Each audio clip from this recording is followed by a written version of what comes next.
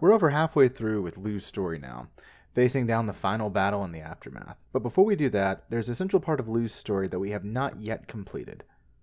At the heart of Lu's rise and cunning plans to put Nawada back on the throne is his grudge against Turian and his three sons.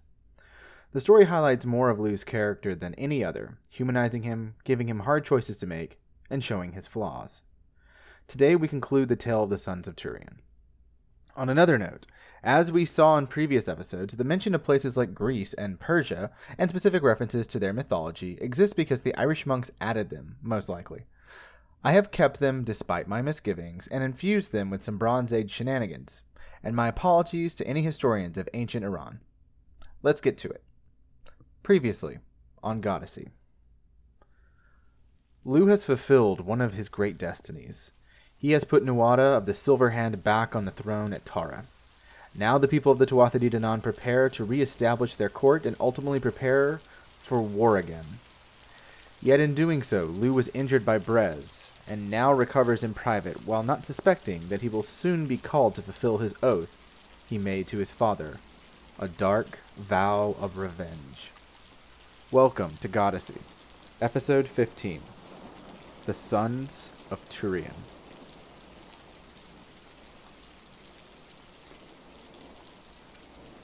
"2 days in a bed had done little to lessen the pain in his head. 2 days in a bed had done little to lessen the pain of his pride. But Lu, even laid low, was full of energy and life. He just did not have the means to chase them. 2 days had passed since the usurper Brez had been dealt with. 2 days since Nawada had taken the throne. 2 days since Brez had beaten Lu and almost killed him, and 2 days since Ermid, Lu's aunt, had taken him into her care. They were still at Tara, at his grandfather's villa, and most of the rest of the clan had gone south to collect their things for the rebuilding of Nawada's court, finery that they did not dare wear with Brez, lest it land in Fomorian hands. Lu had nothing of the sort, and would not retrieve it. He only needed his sword, now in Fomorian hands, his horse, and his hound. Now that he thought about it, he had nothing to his name that was not someone else's. All of those things belonged to Manannan MacLear, his foster father, not to him. Before the melancholy could set in, there was a pounding, not of rain on the wide wooden hall, cold and drafty in the pale candlelight of a stormy midday, but from the door. "Ermid! Ermid, I need your help! It's Turian!" Would Lu never be free of this dolt? Walking, slowly and steady as faith allowed him, Lu went to the door and cracked it, looking beyond. Turian looked ravaged, his hair pulled out of his knot in the back of his head, his eyes wide in terrible things. Behind him was a wide cart, the smell of the sea on it, and a cloth blanket atop it. Beneath the canopy were a myriad of treasures and 3 bodies. "She's not here. She's gone out collecting herbs for the day." Turian seemed to growl at his luck, at getting the son of his worst enemy. Dead or no, Turian would never give up his grudge against Kian, and Lu didn't blame him. Neither would he against Turian. Pushing the door open, Turian turned and went to the cart, drawn by 3 horses, the like of which Lu had never seen, Lu realized, and put the pieces together in his foggy memory. The sons of Turian had returned. He moved outside into the rain as thunder hammered in the distance, and helped him bring in Brian, Ikar, and Ikarba. All 3 had been stripped to nothing, wearing a myriad of wounds upon them that shone red and purple and yellow. Ikarba was the worst, his entire chest a different shade from normal, with clear indications of broken bones on the right side, struggling to breathe with each wheezing gasp. Ikar was not much better, but he was lucid, his eyes were bloodshot, struggling to stay open. Brian required the least amount of help, standing on his own before having to be led by his father.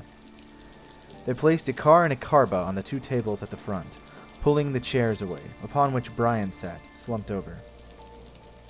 "You have to help us, Lu. Did you learn herbalism and how to treat the poisoned in Tir na Nog?" Turian lacked the usual venom, instead replaced with fear. Lu nodded. "I did. But those treasures, those are the ones the Morrigans sent them after. Is not the pigskin of Tuis among them?" "The panacea," said Brian, struggling to focus. Lu furrowed his brow. "The panacea. Turian, bring in the bounty." Tyrion did as he was bade, bringing them each in. There was a bag of apples, the brown leather pigskin, then this spear, its tip stained purple, and pigs too, which were herded into pens beside the house.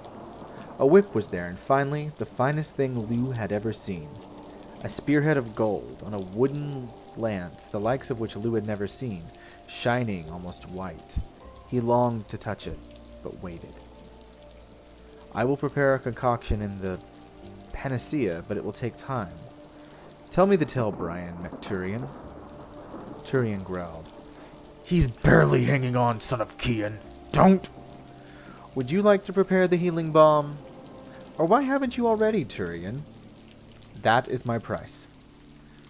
Lew grabbed the basin of water from his bedside, cleaned his hands, and took the panacea. Already he could feel the magic, how easy it would be to make the balm.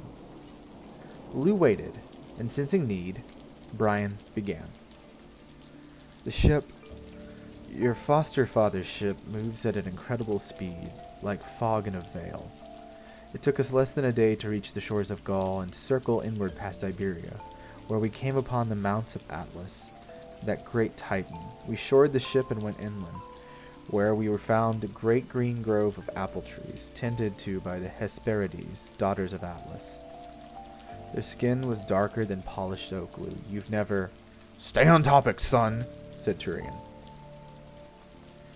We made merry and explained our plight, and they gave us the bag and sent us away with kisses. We left by nightfall and went past the pillars inward, into the great sea there, headed for Greece. So was the first task completed. It was dawn as we arrived, and flagged down a ship of Minoans who told us where we might find Tuis. They explained that Greece had no king, but that Tuis was a king among the Cycladian peoples on the Caros Isle. There we presented ourselves to him and explained our plight, yet he would not give us the panacea, as he called it. So I planned. Ikar and Ikarba entertained the palace while I received the help of a disgruntled servant, a beautiful youth, who helped me to find the panacea and escape back to our ship with it. I retrieved my brothers, and then went to sea, and so was the second task complete. Lew listened intently as he mixed the water and the contents of the panacea with his hands, not daring to stick them in, but instead kneading the pigskin. He could already smell it working, smell the balm was ready. But he, and he alone, knew that. Go on. Brian labored to breathe, the poison from whatever source bearing down on him. We left the great sea and circled the whole of Africa, there meeting many people, dark people whose gods walked among them, spirits of animals in the land like ours. They were good folk, and that land was large. It took a day of sailing to reach Persia, where we found among them many bickering tribes, but a high king, their Shah. The youth, whom I had grown to fancy, stayed there, deciding to make his way among the tribes of Persia, who were having a contest among themselves. So, Ikar and Ikarba and I hatched another plan. We joined the game, representing our people, and we were accepted. We had been warned that there were fire worshippers there, but we instead found that they had many gods and heroes among them, merely that fire was important to them as water is to us. So the games were held, and we named our price. If we won, we would take Shah Pisir's spear of poison. And all day and all night we labored until we won the contest at the top of a high temple, a stepped thing unlike anything we have here, even at Brunaborn. We parted gladly with the Persians and headed back for the Great Sea, for the task was to be done in order, I decided. Lew interrupted. Was that spear the source of the poison that seeps through your veins? Brian shook his head. I know it not, but it came from Lachlan, the final task. Tyrion watched Lew, trying to discern what he was doing. Lew left the panacea and moved to Ikarba, barely breathing, and examined him, finding 3 arrow wounds and a few cuts from a tipped point. Go on, Brian. He did. The third task complete, it took another day of sailing to get back to the Great Sea, past the pillars once more. Sicily was inhabited with traders and noble folk, and it was there that we met Dobar, who had united the cities and people of the island. We offered our services as mercenaries to serve the army, and he accepted, and we plotted. He showed us his chariot, drawn by his 4 horses, and said that it could ride over land and sea with ease. I asked if I could take it for a ride. The king agreed, and so I did. I rode it right out to sea, right back to the pillars. Icare and Icarba made for their ship, and escaped with their lives, though Icarba was worse for wear.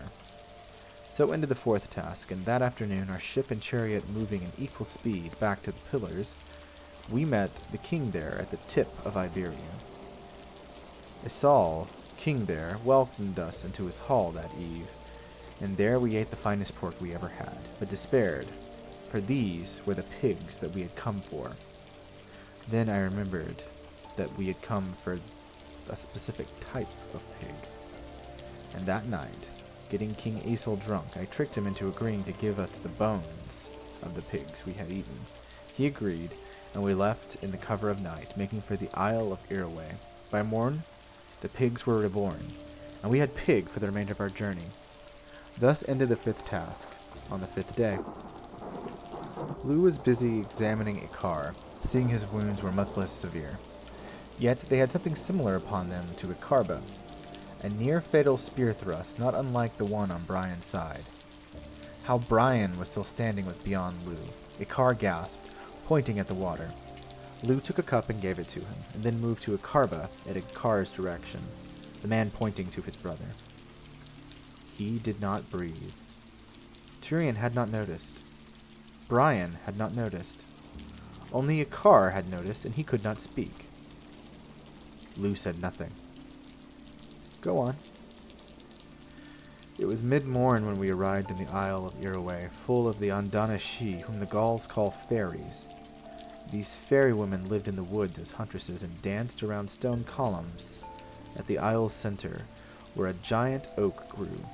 The forest was full of animals I had never seen before, and we left Icarba behind to let him rest for the final task. But how to outwit the fairies? How to make them produce their magic dog whip? Icare beat me to an idea. He took one of the pigs and set it loose on the island, then chased it, feigning anger that the dogs of the isle chased it, hoping to devour it. And they did. But then the fairy woman appeared, whip in hand. The dogs called off. Brian stopped, interrupted in a coughing fit, holding his chest. Tyrion moved quickly to his son, and Lugh joined him. Reaching to a small block of wood by the wall, Lugh gave Brian a cloth to cough into, which quickly became smeared in blood. The floor, Lugh noticed, had spittle-sprayed blood all over it. From Brian to the table that held now gasping Icare, Lugh could taste it. He could taste the revenge forming. That's enough, son. That's enough. Son of Kian, is it ready? Surely you can... Lugh interjected. Do you have any idea how this panacea works? Greek magic is strange, Tyrion. It requires a level of ritual to it. I would not idly invoke their gods here, so far from home, and thus I will not. I will rely on my own powers, lest Eärmod return home and absolve me. Near Tara, his magic functioned little, but even dampened as it was, he could sense she was nowhere nearby. Just as he liked it. I want to continue, Father. It will help Lugh save us if he knows what it is and how we won his prizes. Lugh and Tyrion exchanged glances. Lugh nodded solemnly. It would help to know, even if he wasn't wasting everyone's time. They called their dogs off with their weapons, beautiful women with skin like marble and hair like the earth itself. They wore no clothes and were fully wild. They offered to help us break our fasts, and did so. We asked if they had any liquor of forgetting, and Icare drank with them, while I carefully waited until the fairy women were fully drunk. Then took the whip and we made an exit, careful to bring the remains of the dead pig with us. So passed the sixth task, the sixth treasure, which left us only with the last. At midday, I took the ship and chariot and led us north to our ancestral homeland, to Lochlin. We arrived just before sunset, passing the North Sea to get there. Imagine the deep hills of Connacht's coast, mountains that run into the sea as if cut by a giant knife. Fjords, they call them in Lochlin, all marked the coast. We landed at the port in Gorias, and foregoing all food, took our weapons to the hill of Mockin, outside the city. It stood tall over a valley, a river running through it with deep forest here and there. Ikarba, and I were careful, making sure we went unseen up the hill, and there we began. Ikar yelled first, then Ikarba, despite his wound. Then, at last, I gave the final mighty roar. The spear came quick, catching Ikarba in the side. He had hidden himself in the underbrush at the foot of the hill. Makin was tall, practically a giant, thin, with a grizzled white beard, mad blue eyes, and more black ash on him in 3 triangles about his forehead. He drew his bronze sword as he charged, and we made quick work of him, breaking him down at his ankles and calves so he could not stand, then stabbing him in the throat until he drowned on his own blood. It was then that his sons and daughters, or so they seemed, came for us. They wore warriors' clothing, light in the late summer eve's air, and we knew we had to run. There were just too many of them. But something kept us. We were compelled to stay, to find the spear. Turian's face went white, looking back to the pile of treasures near the door. He eyed the golden spear and looked back to Lu. Grief and panic overcame him. You cheated me! You placed them under a spell to get the spear! That was not part of our accord! You're Eric! We will die when we face the Fomorian host if we do so without the spear, Turian. You and I both know that. I did what was needed. What price would you pay for your people's freedom? Not the blood of my sons! Victory demands it. Be noble and understand what their blood buys. Brian, ignoring them both, moaned and slumped sideways into Lu. Turian hauled him back up with easy strength. They had arrows tipped with poison. Ikarba took the first. Kept fighting. We slew them as best we could before I spied their longhouse home. Ikar carried Ikarba as I ran, entered Makin's hall, and found the spear there. I knew not the magic words, but victory was assured. When I returned outside, they had run Ikar through. In my rage, I whistled for the chariot, slew as many of the children of Makin as I could, and loaded Ikar and Ikarba into the chariot. That's when Brian vomited, missing both Turian and Lu's feet, full of blood and bile. Make room on the table beside Ikarba, Turian. The older man did so with haste, not noticing how pale his other son was, how still, how without breath. Lu helped Brian to his feet and moved him quickly to the table, then took a cloth and held it over Ikar's head, then mouth, quickly enough to prevent Turian from noticing his son was frothing in his death throes. I will finish the tale for you, Turian. Brian, correct me as you can, said Lu, almost shaking now in his delight. With the spear in hand, you brought the chariot on board the ship of Meklir, and made it out of port before the lords of Gorias could realize what you'd done. Poison, you did your best, and you arrived this morning here after a long voyage. Ikarba barely held on to his life, and Ikar was losing lucidity as your father came to you. You rushed here, seeking Ermid, but instead found me. He looked up out the window as lightning flashed. There were 3 ravens, stooped under the window, hiding from the rain. Each had red eyes, staring in, watching.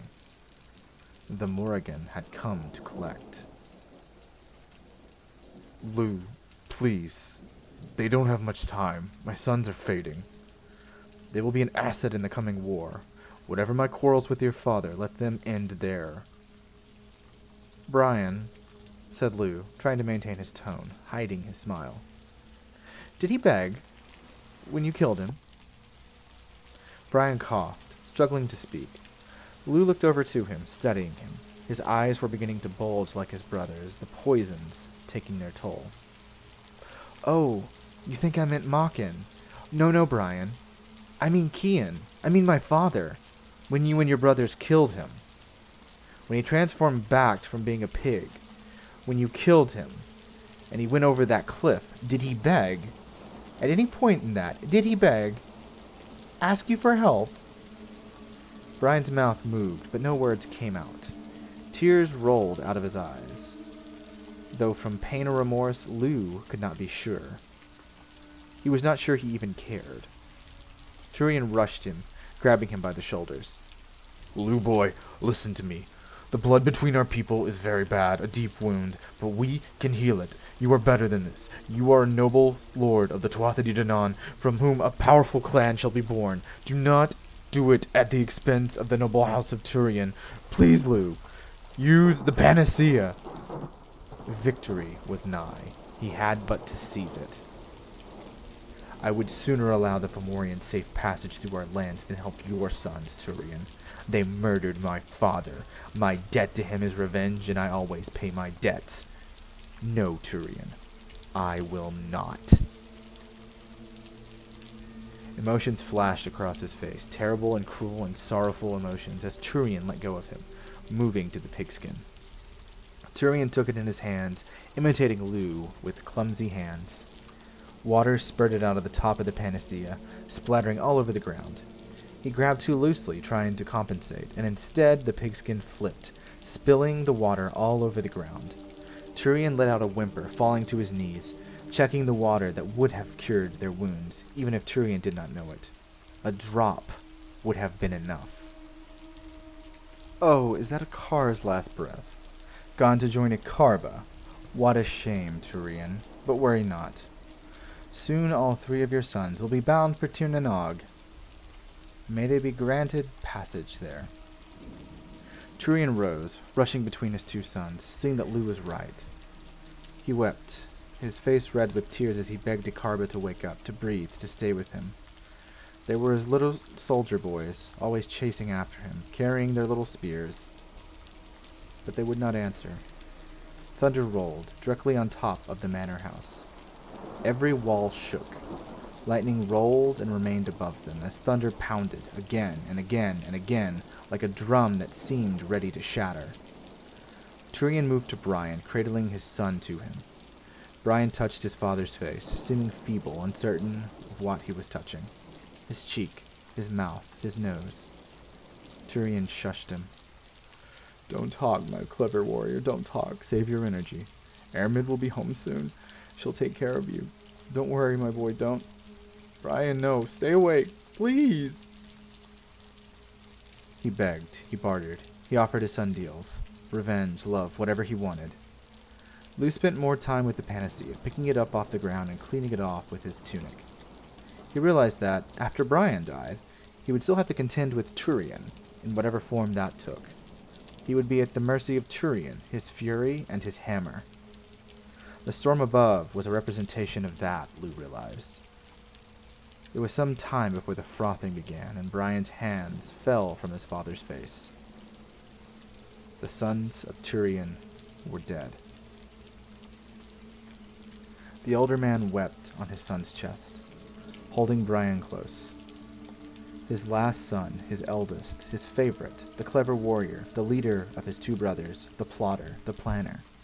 The one who had killed Kian, Lu's father, personally killed him, now joined his brothers in death. Turian shook, the thunder threatening to bring the whole place down. When Turian came off Brian, he rushed Lu, almost ready for him. But he did not strike him. He grabbed him by the arms and brought him close, throwing his head into Lu's chest and screaming as if he could cry and destroy Lu's chest, and from the strength of it, Lu began to believe it. His skin was stone white, his eyes were small things in a head, as he looked to Lu at last. "You took them from me!" he said, finally forming the words. "You took the only thing worth having in this world!"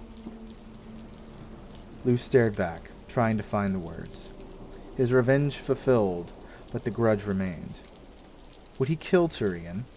The death of his sons had not been on his hand, but such a blatant murder would incur the wrath of Nuada and the court at a critical time. "What do I need to give you? Speak to Manan and Maglir. Bring them back to me. I want my sons, Lu. I... Turian began to shake, and his right arm left Lu, reaching across his chest to his left arm.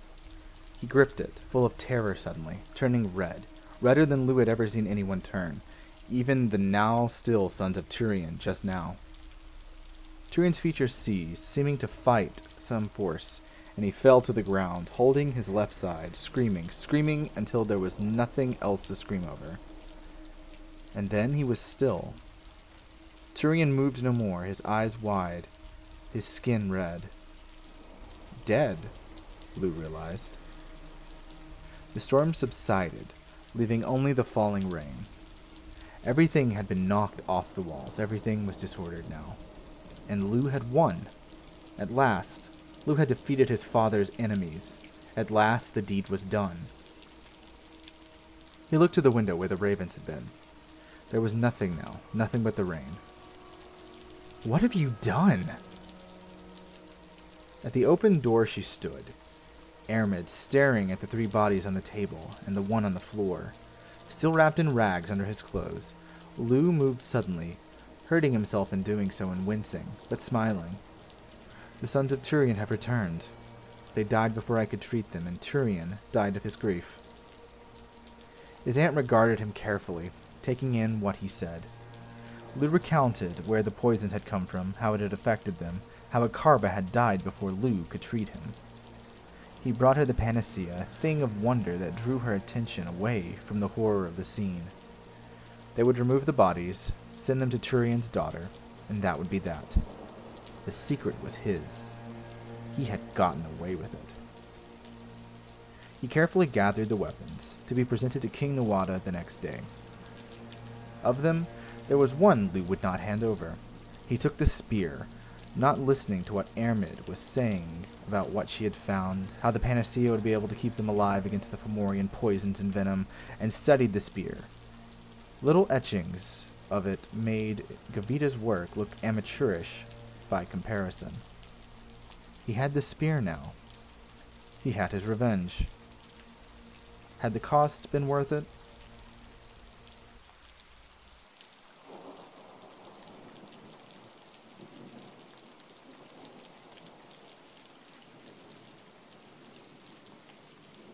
Goddessy is written, researched, and produced by me, Greg Wright. Additional writing and editing by Sydney Yeager, who will always heal your wounds, no matter how mad she is at you. Music by Scott Buckley, whose delightful Creative Commons music can be found at www.scottbuckley.com.au.